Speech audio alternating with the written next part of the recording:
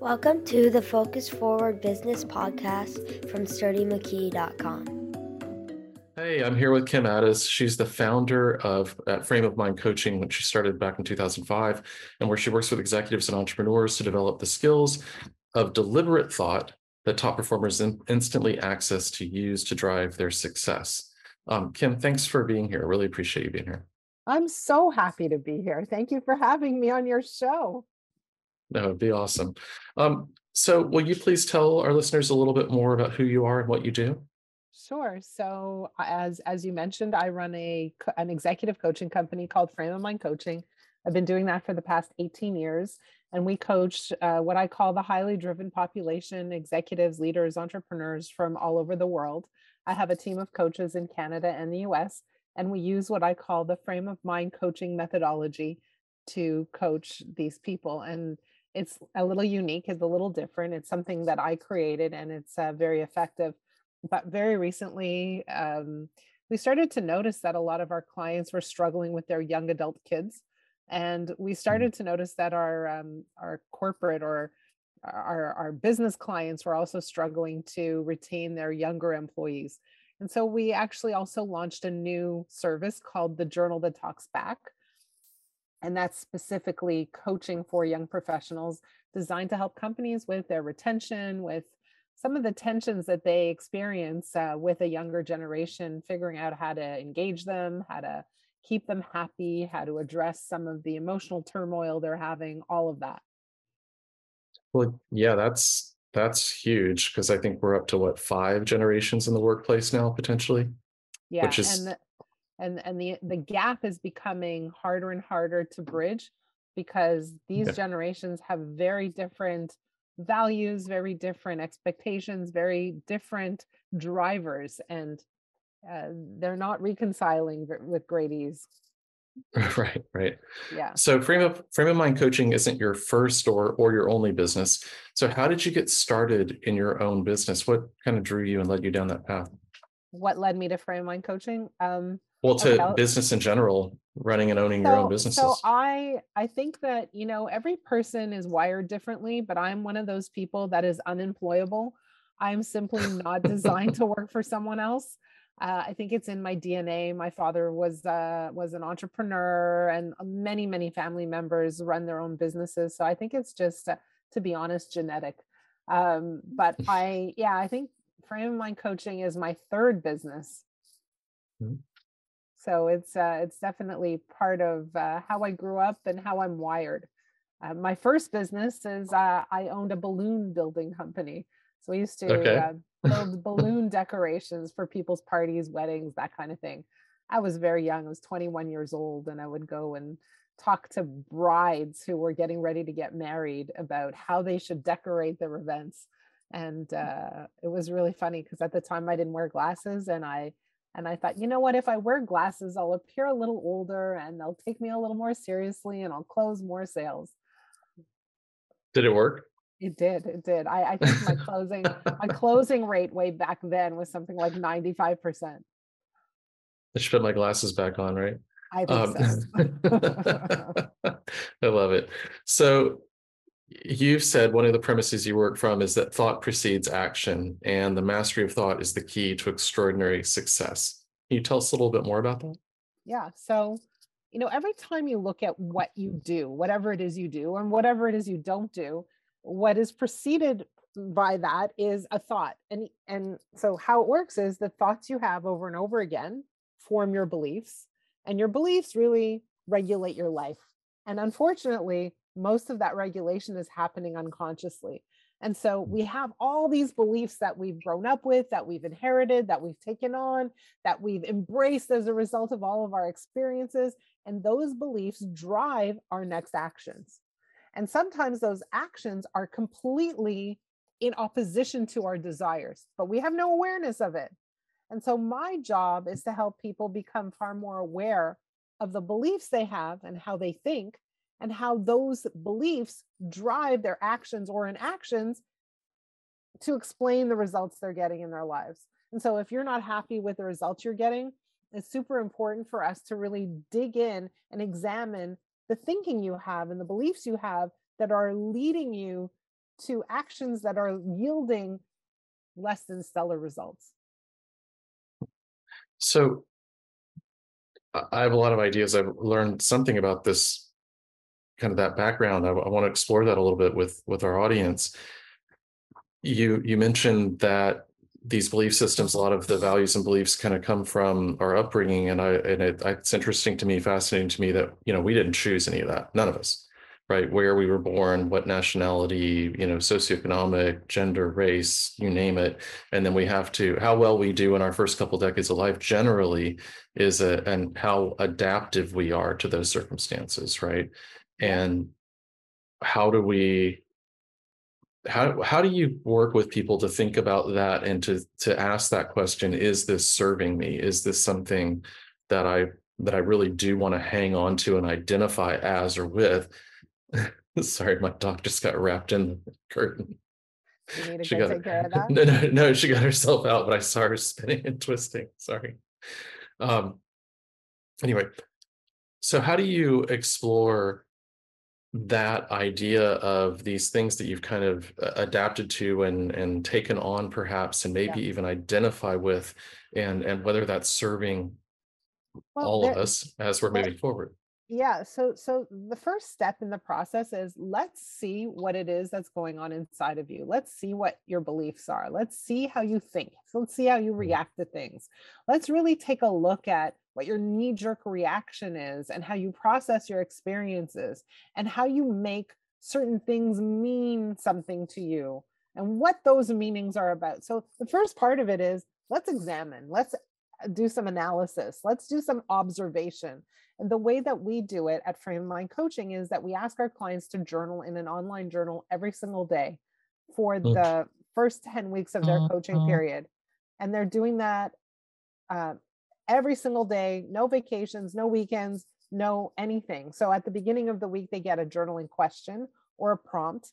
And every time they journal, their journal goes to their coach, who then reads and responds to their journal by asking more questions, by going deeper, by reflecting, by challenging, by looking at what they're writing and kind of sometimes going, how does this connect with that, right? But all that data allows us to pick up patterns that we wouldn't see otherwise. And what we're looking at is, how do you behave in a series of circumstances? Are you behaving the same way here as you are there? And how do you think about these things differently? What do you believe to be true about yourself, about the world at large, about how important you are, how capable you are, how likely it is that you are going to succeed, how people treat you, etc. And all of that information allows us to really look at the deeper level beliefs. And then we say, okay, so you're trying to achieve this, but you believe that. Let's just put it on in front of us. Do they match, right? Do they go together? And if not, does this belief serve you? Is it even true? Where did it come from? Does it still hold up? And will it allow you to get to where you want to go? And if it won't allow you to get to where you want to go, how does this belief need to get, I call it, traded up? How do you trade up this belief in order to get to where you want to go? And how do you start to poke holes in some of these beliefs? Because once you start poking holes in the beliefs, they're easier to let go of. No, so that's awesome. What we do. Okay, very cool. So you wrote an article called "The 7 Thinking Traps That Leaders Encounter," and I really enjoyed it, by the way. Number one on your list, though, is tunnel vision. So would you explore a little bit of what the hazards of tunnel vision are and what a business owner can do about it? Yeah, for sure.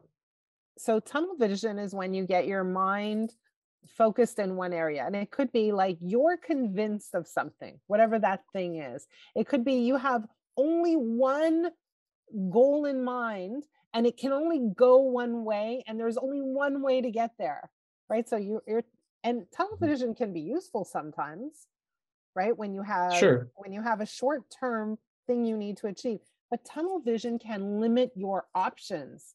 Tunnel vision can limit your ability to work with diversity. It can limit your ability to find solutions. It can limit your ability to be resourceful, right? Because you think to yourself, it can only go one way. And if it looks any different, then what I have in my brain, Hmm. I can't cope. And so tunnel vision reduces adaptability fundamentally, and that's a huge problem. So what do we do about it if we Um, find ourselves there? yeah. So one of the things that I like to do with clients is I like to say, okay, like, what's your goal? Okay. And what is it that you believe to be true about this goal or about reaching this goal or any factor associated with it? So, for Hmm. example, if it's a new business owner who says, hey, or an aspiring business owner who says, hey, I'm thinking of starting a business, but you can't start a business without money, right? That's like a very specific picture that prevents them from taking any action if they feel that they don't have the money at hand. So now, Right. right, they're not looking for other solutions. They're not looking for other alternatives. So I ask them to say, to ask themselves, even take a piece of paper and a pen. I'm a huge fan of journaling, is ask yourself, what do I believe to be true about my ability to start a business? And if one of the beliefs is, in order for me to start a business, I need to have X number of dollars, ask yourself, is that true? Can I do it any other way? Mhm. Is Yeah, there have a other way to people get done this it money? before me? Right. Have other people done it Right. before me? Can I do it without the money? Can I get the money from people? Is it, I can't ask this person and that person. Is it true? Is it true that you can't ask this person and that person? Are there other Right. people you can ask? So what we're trying to do is really push back on some of the limited thinking that we come to the table with that we're not aware of. So again, the huge part of the process is writing it down so we become aware of the unconscious beliefs we have that we just operate with as though they are true. Right. They become assumptive. We Exactly. don't question or challenge. Yeah. No, Exactly. that's awesome. And those Well, assumptive beliefs are so, like, they're our Achilles heel in all yeah, areas of life. yeah. I'm sure anybody listening is also going through this, but I'm like in my head, I'm going through, oh no, oh no, oh no. There are all these parts Right. and pieces and things I've done. Um, cool. So another thinking trap that you list that I think is particularly relevant to business owners, and I was about to say younger, newer, but I'm not sure that's entirely accurate. I think it can happen at any phase, but is isolation. And it's something that we can all relate to, and we've all been in or are in. What are the risks of that? And then again, how can isolation be avoided? Well, I think isolation is emotionally painful, right? For starters, what it does Sure. is it says, hey, we're in this alone. There's nobody around us. We can't share the burden of whatever it is we're thinking, feeling, or experiencing. And so we're lifting by ourselves. And what that means is that we're, once again, not being resourceful, not exploring different options or ways of thinking about things, but also not sharing both the difficulty and the opportunity or the wins. And so we're experiencing a lot of life just on our own. And so we know, particularly for business owners, we cannot succeed as individual business owners. We're not growing a business in that way. We need a team Mhm. around us. We need to share. We need to extract ideas from people around us who are perhaps smarter in the areas that we aren't so smart in. Like, we need that. And so what isolation does is it siphons things off. It siphons us off from being, socially satisfied and Mhm. supported, but it siphons off ourselves intellectually as well, and does not permit greater ideas, greater problem solving, greater decision making, greater opportunity to everything. So that isolation, literally, it cuts us off and also creates a bottleneck for us personally and professionally. I found it's really easy to fall into that. I mean, and I guess what's interesting to me is now being a solopreneur, I don't have the same sense of isolation that I did as a business owner with 50 employees, which Why is is that? also, What changed? well, exactly, because I'm interacting with people that I can share with and be more open with and collaborate with and stuff on a much grander scale than feeling responsible for all of these people, all of these lives, all of these incomes, and the patients, customers beyond the employees and all the rest of it. And even with a business partner or a few people you can talk to, a lot of business owners are in the position where they can't talk to their friends, or their friends can't relate to their experience because they're employees somewhere, and they just don't have the same shared type of experience. I found a coach helped a lot with that. I found that organizations of other entrepreneurs really helped with that, and especially early on when I was feeling really far more isolated. What are other options that you can think of? Coaching is amazing. Being part of like a mastermind group of sorts is also amazing. There are many of them out there. You have, here in Canada, there's Tech Canada, there's Mackay, there's EO. If you're in the States, there's Vistage. There's also EO. There's YPO. There are so many organizations available that are very, very helpful. But also, you're right, speaking to a coach is useful, because sometimes when you speak to a coach, you can let down your guard, right? What you described is like, hey, I had a company with 50 people. And what you didn't say is that in that role, I had a certain set of beliefs about what I was allowed and not allowed to share, what was appropriate and what was not appropriate. And so I held it in, I held it together, because I believed that if I really shared what was going on with me, that would be a bad move. For sure. And there was a progression over time. I think, and that's one of the things I work with people on too, is the transparency. How transparent were you? Ultimately, it was almost everything, like especially with having to do with the business financials, just about everything short of pay and salaries, even though we had a clear structure for that. But that was an evolution over time. That took 15, 20 years to get to. So that definitely was not the place where we started out, or where I started out, mentally or in any other way. Right. And transparency kind of lightens up your load in a way. It does. Right? It does. It certainly does. And then it helps bring people together, unifies them even when times are rough, even when things aren't going well, or maybe especially when things aren't going well. That's right. But COVID hit, we had to be transparent instantly, right? Because we could no longer operate the way we were operating before. And I think every single company had to contend with that.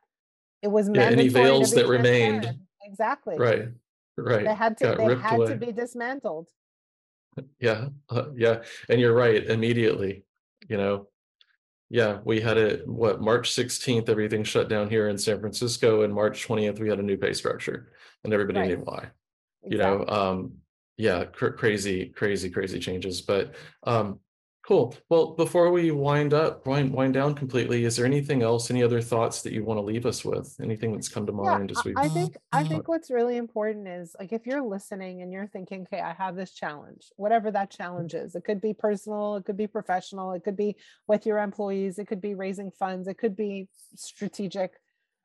What I'd love for you to do is write down your challenge. Just literally take a piece of paper and a pen or a computer and write it down. Write down your challenge. Here is my challenge.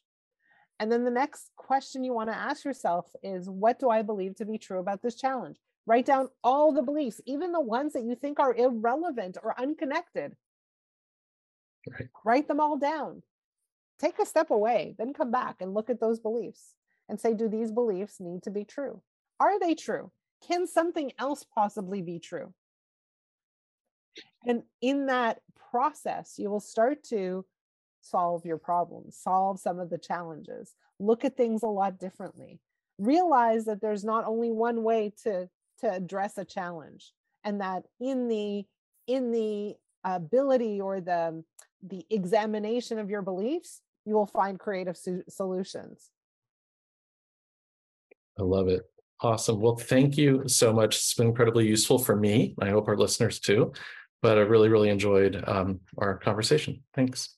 Thank you for having me on your podcast. It was an absolute pleasure. Awesome. Thanks, Kim. Take care. Thank you for listening.